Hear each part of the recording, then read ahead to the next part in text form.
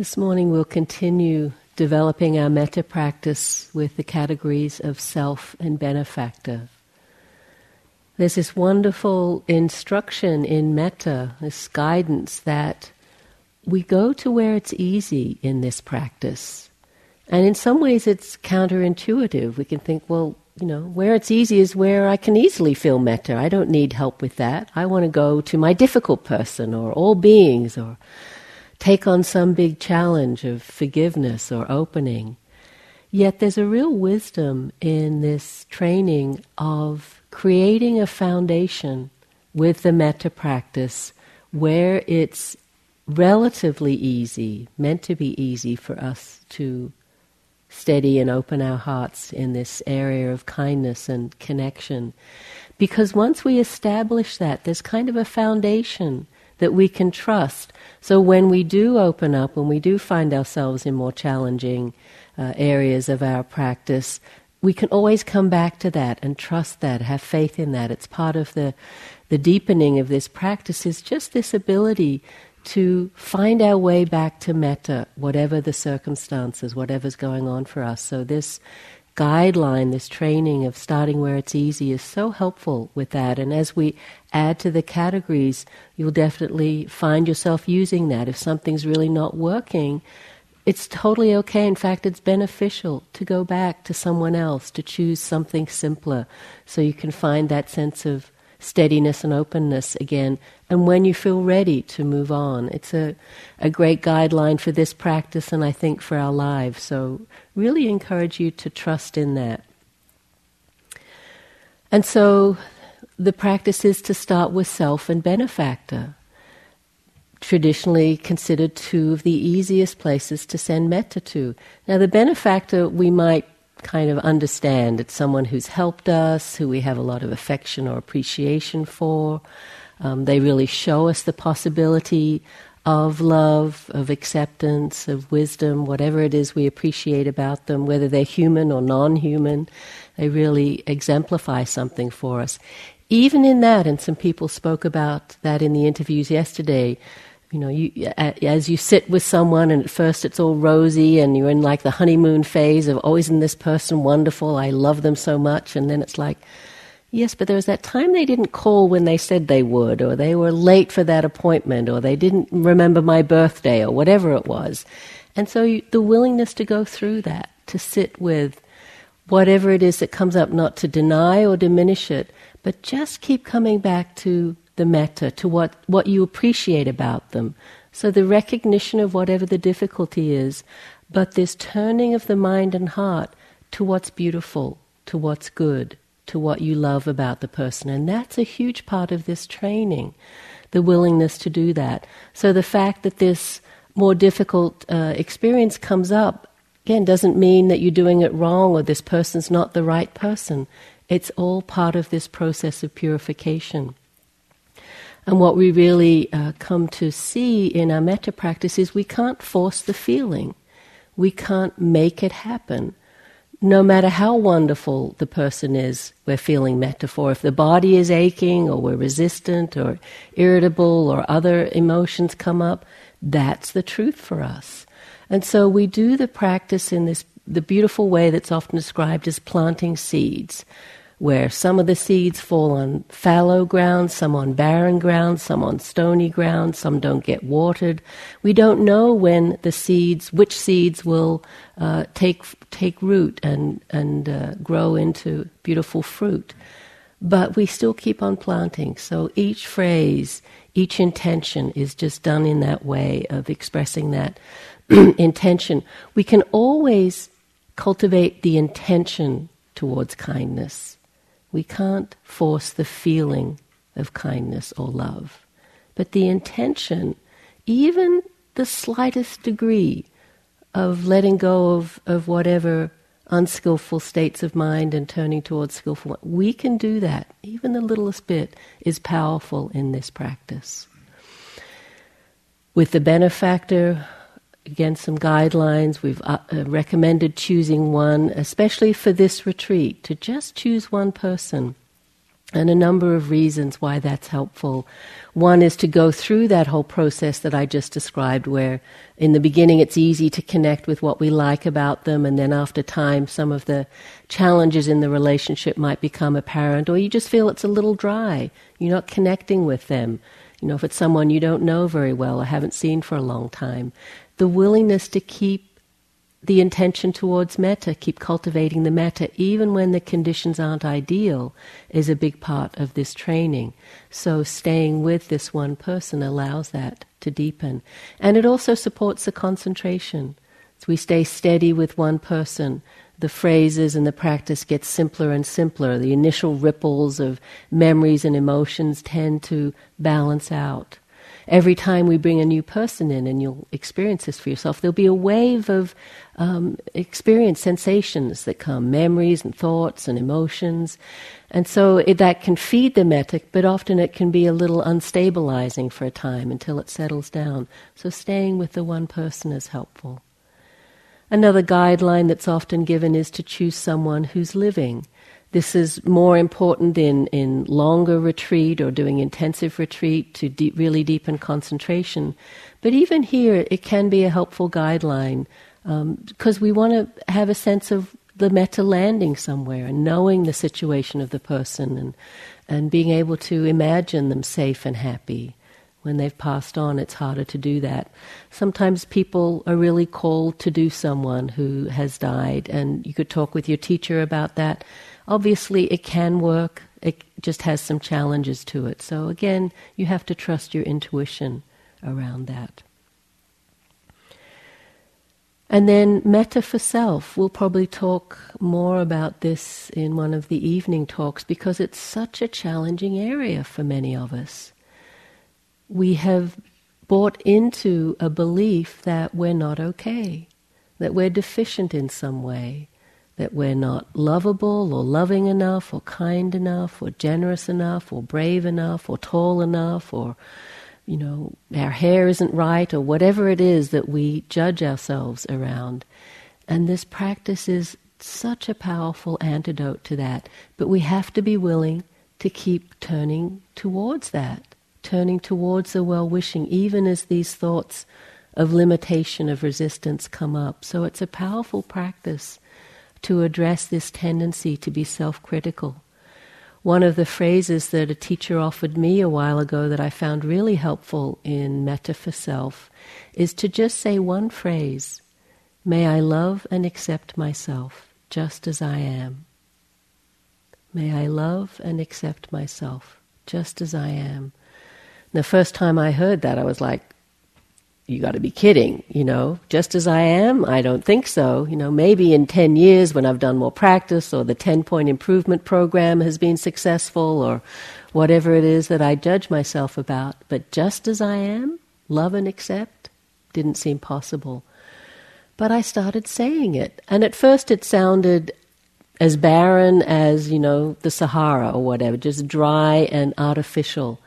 But you keep saying it long enough, something sinks in, some willingness to open to that possibility, some belief that this is actually true, that we do love and care for ourselves, we do want the best for ourselves. We wouldn't be here if that wasn't true. We wouldn't be practicing if it's on some deep level we didn't really hold that for ourselves as a possibility, as a necessity. And so can work creatively with this practice of metta for self so that it really does strengthen this sense of caring for ourselves and to see all of the expressions of self-care that we do for ourselves throughout the day, and there are thousands of them, as an expression of this kind of metta. Cleaning your teeth as an expression of self-love, brushing your hair, getting dressed, showering, stretching the body, eating, drinking, all of these are expressions of self-care. On a metta retreat, to really hold them in that way. Each time you do one of those actions, each time you soothe yourself a little bit, whatever that looks like, that's the expression of metta. You can see that as really deepening this sense of loving and accepting yourself just as you are. So there's a real invitation to be creative in this practice.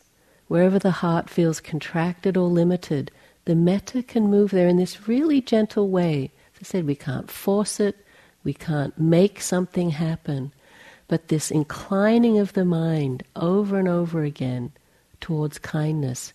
Just as they say, the drop of water wearing away the rock. Sometimes our heart can feel as hard as a rock, and the metta phrases are these drops of soothing water that just gradually open and soften that hardness. So it can take time. We don't look for quick results, but it's a powerful practice that will just move in that direction. So as we formally begin the practice, making yourself as comfortable as possible, if you need to adjust your posture, just really caring for the body in the way we sit. Through the sitting, if you need to move, just giving yourself permission to do that, again as an act of self-metta, self-care. Inviting this sense of relaxation that I spoke about last night. However you know you can do that for yourself. Whether it's just through the words and a kind of sense of relaxing, using the breath to open and enliven the body on the in-breath, and then the out-breath softening. Consciously moving your attention through parts of the body that you know you typically hold tightness or contraction. In the face, or the throat, the shoulders, chest and belly, back, the pelvic region,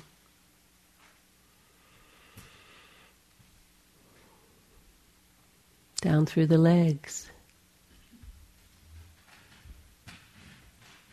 letting your arms just rest however you have them placed. Again, it can sometimes be in the extremities that we have unnecessary tension, in the calf or the shoulder. Just let everything relax, everything soften, everything come into stillness.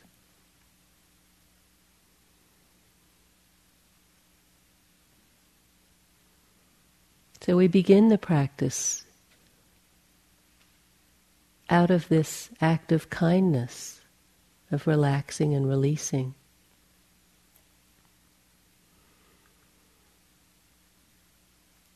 And we feel connected because we've paid attention. We've brought the attention inwards to this felt experience of the body as it sits here.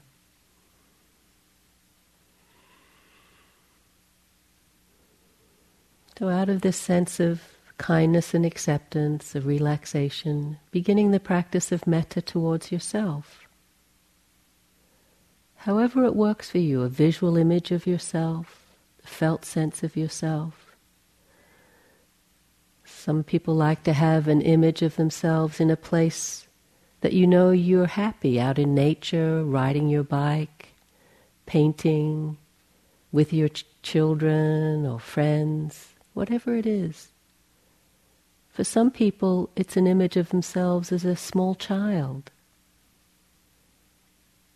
Perhaps at a time when you felt that joy of life, a lot of sense of freedom and openness.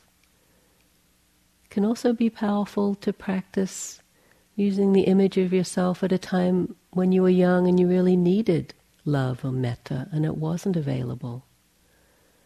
And really sending that wish, that healing power of metta to yourself as a small child. Holding that child. Sending metta to that child, love and care. Using the phrases as you've developed them. Or perhaps just simple phrase, may I love and accept myself just as I am, over and over again. And staying with whatever happens, feelings of openness and kindness, resistance, fear, judging.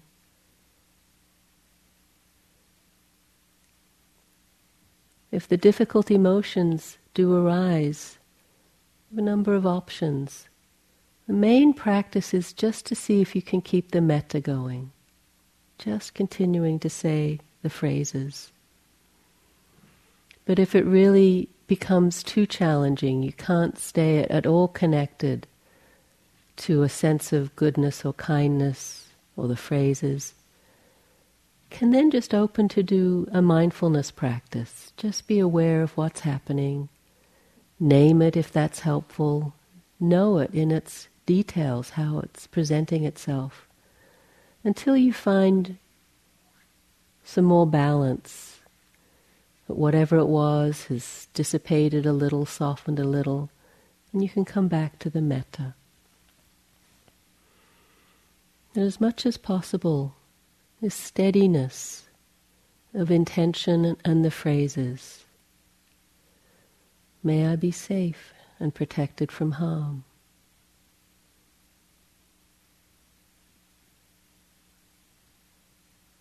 May I be happy. May I be healthy. May I live with ease. Using your breath if you find that helpful, to moderate the phrases so they don't come too quickly. There's a sense of spaciousness. And checking in periodically. Is the body relaxed and open? Is there any need for more softening, more allowing, to let this practice flow and deepen?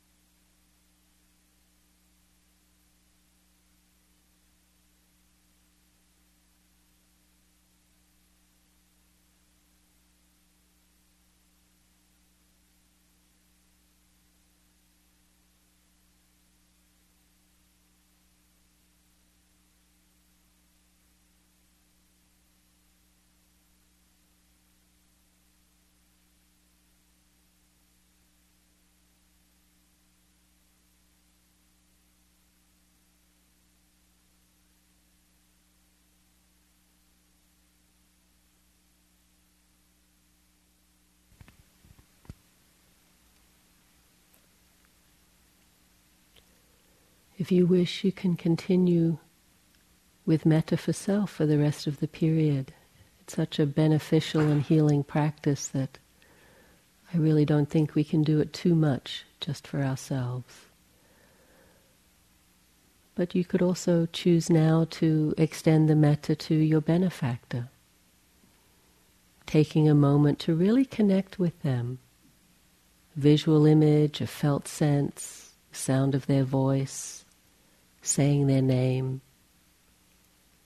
Imagining their face if you can, smiling at you, their eyes twinkling a little bit. Reflecting on their goodness, what it is you appreciate about them.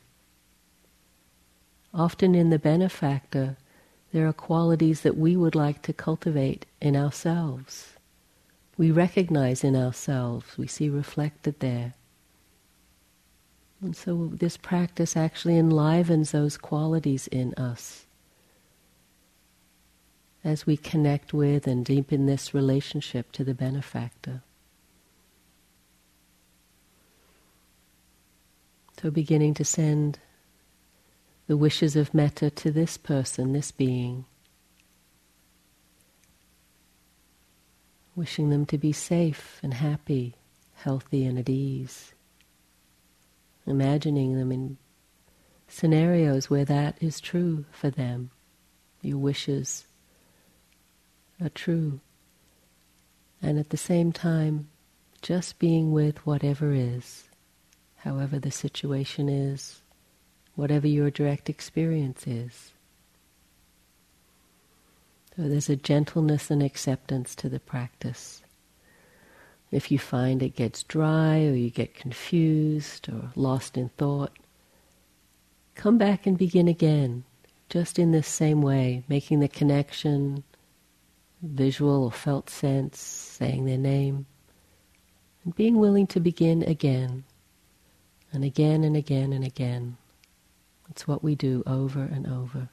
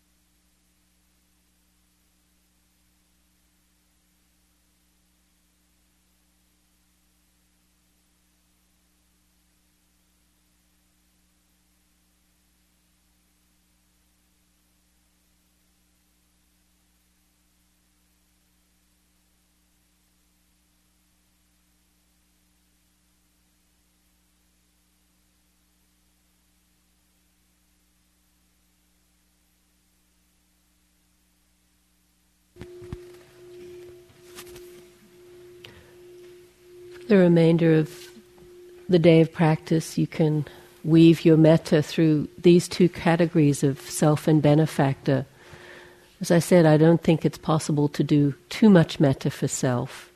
But if you're doing that, I think it's really helpful to do some also for the benefactor. It just kind of shifts the energy, gives us a bigger perspective on things. And if you're finding it difficult for self, even though I gave that guideline of go to where it's easy, don't ignore yourself. Please spend some time every sitting, whether it's even just a few minutes, but the longer the better, to cultivate this sense of kindness towards yourself. Really a helpful part of the practice. So you can do that in the sitting, in the walking, the formal practice periods, whenever you can motivated to practice in that formal way of cultivating metta for self and benefactor. But in the in-between times, what I do is just keep it really simple. As I'm moving about, going from one activity to the other, or in the dining room, or showering, whatever, I just do metta for myself, really simply, just keeping the phrases going. Don't try to put a lot of bells and whistles on. If you can and that works, great. But I like to have what I call my baseline or foundation metta that's just really simple. Just this inclination towards the phrases and some kindness and keeping that going, and that really helps with the continuity. Any questions this morning about this practice, your experience?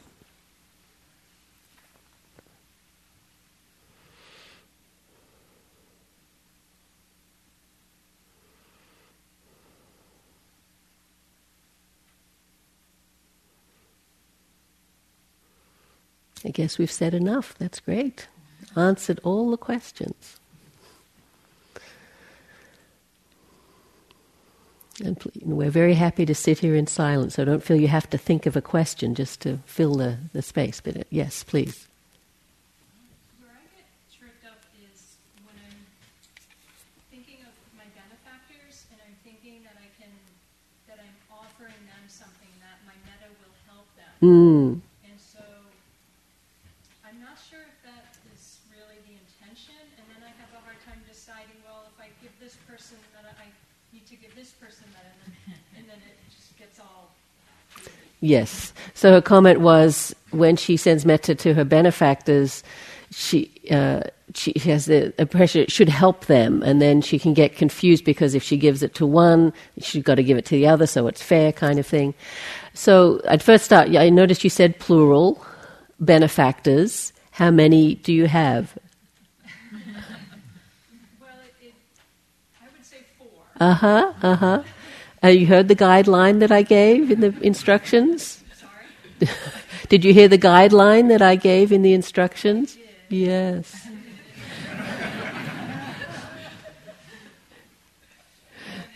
So I guess my question is it, I'm starting to think that I have this grandiose vision of myself that I can possibly Yes. help them. But I'm thinking, I think that's really not the intention Yes. of giving metta. Yes. I think it's more about helping me. Very good.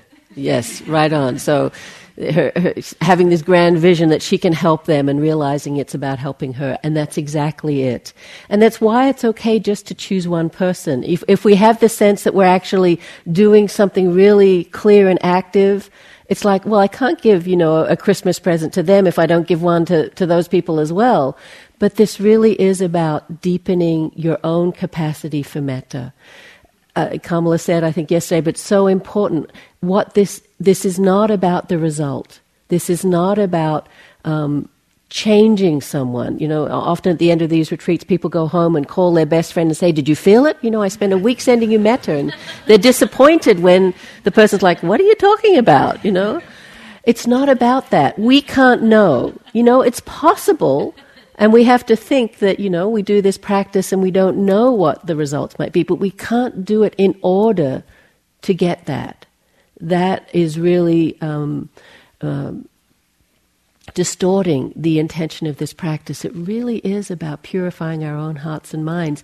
And out of that, the change happens. Your relationship to these people or this person will change. So they will seem different when because of this practice that you've done. But you can't say it's because I did that, you're different. It's because you're different. That's what it's about. And this is a really, really important point, actually, because it just frees us of a big sense of obligation and guilt, when we choose the friends, like, who can I choose?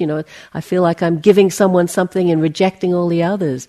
But if you really see it in this way that's true, that it's about our own hearts and minds, there's no need to even get into that debate, because as you deepen your own capacity for kindness, each relationship as you meet that person will inevitably change. Not in huge ways. I'm not saying we're going to go home and be Gandhi or the Dalai Lama and everyone's going to love us, but there'll be those shifts that you'll notice, subtle, large, whatever. So yes, this is a great realization. Thank you. Yes? Well, in our group, James has said yesterday that, because I was feeling that, that you feel different people knocking. Yes. Saying, I want to be there. Yes. Your benefactor. Yes. What about me? Yes. And he had said, and this really helped today, we'll get to you. Yes. We have a whole week here. Yes. So a comment was that James pointing out that in this, you often feel there are people vying for that slot. It's like auditions, what is it, America's Got Talent or something. They're all trying to get in on the final cut. And not to be playing favorites. You can say to these people, we'll get to you in the week. There'll be time. There'll be space. But the other thing I like to say is, whoever you choose is a representative of that category. You're not singling them out and saying, "Oh, this is my favorite friend." The other's second. This is my favorite. It's like this is a representative of this category of friend or category of benefactor, and they're just who you're choosing for this time. So it's not a sense of favorite. It really is them as a representative, and that also can be helpful.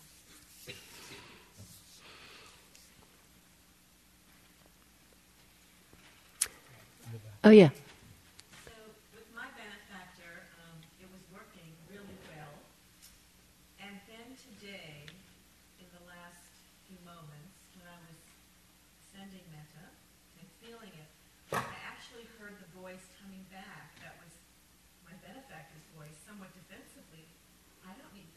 There was a conversation which just out of nowhere came back, which is, why are you wishing me that? Yes. It got very confusing. Yes. Good.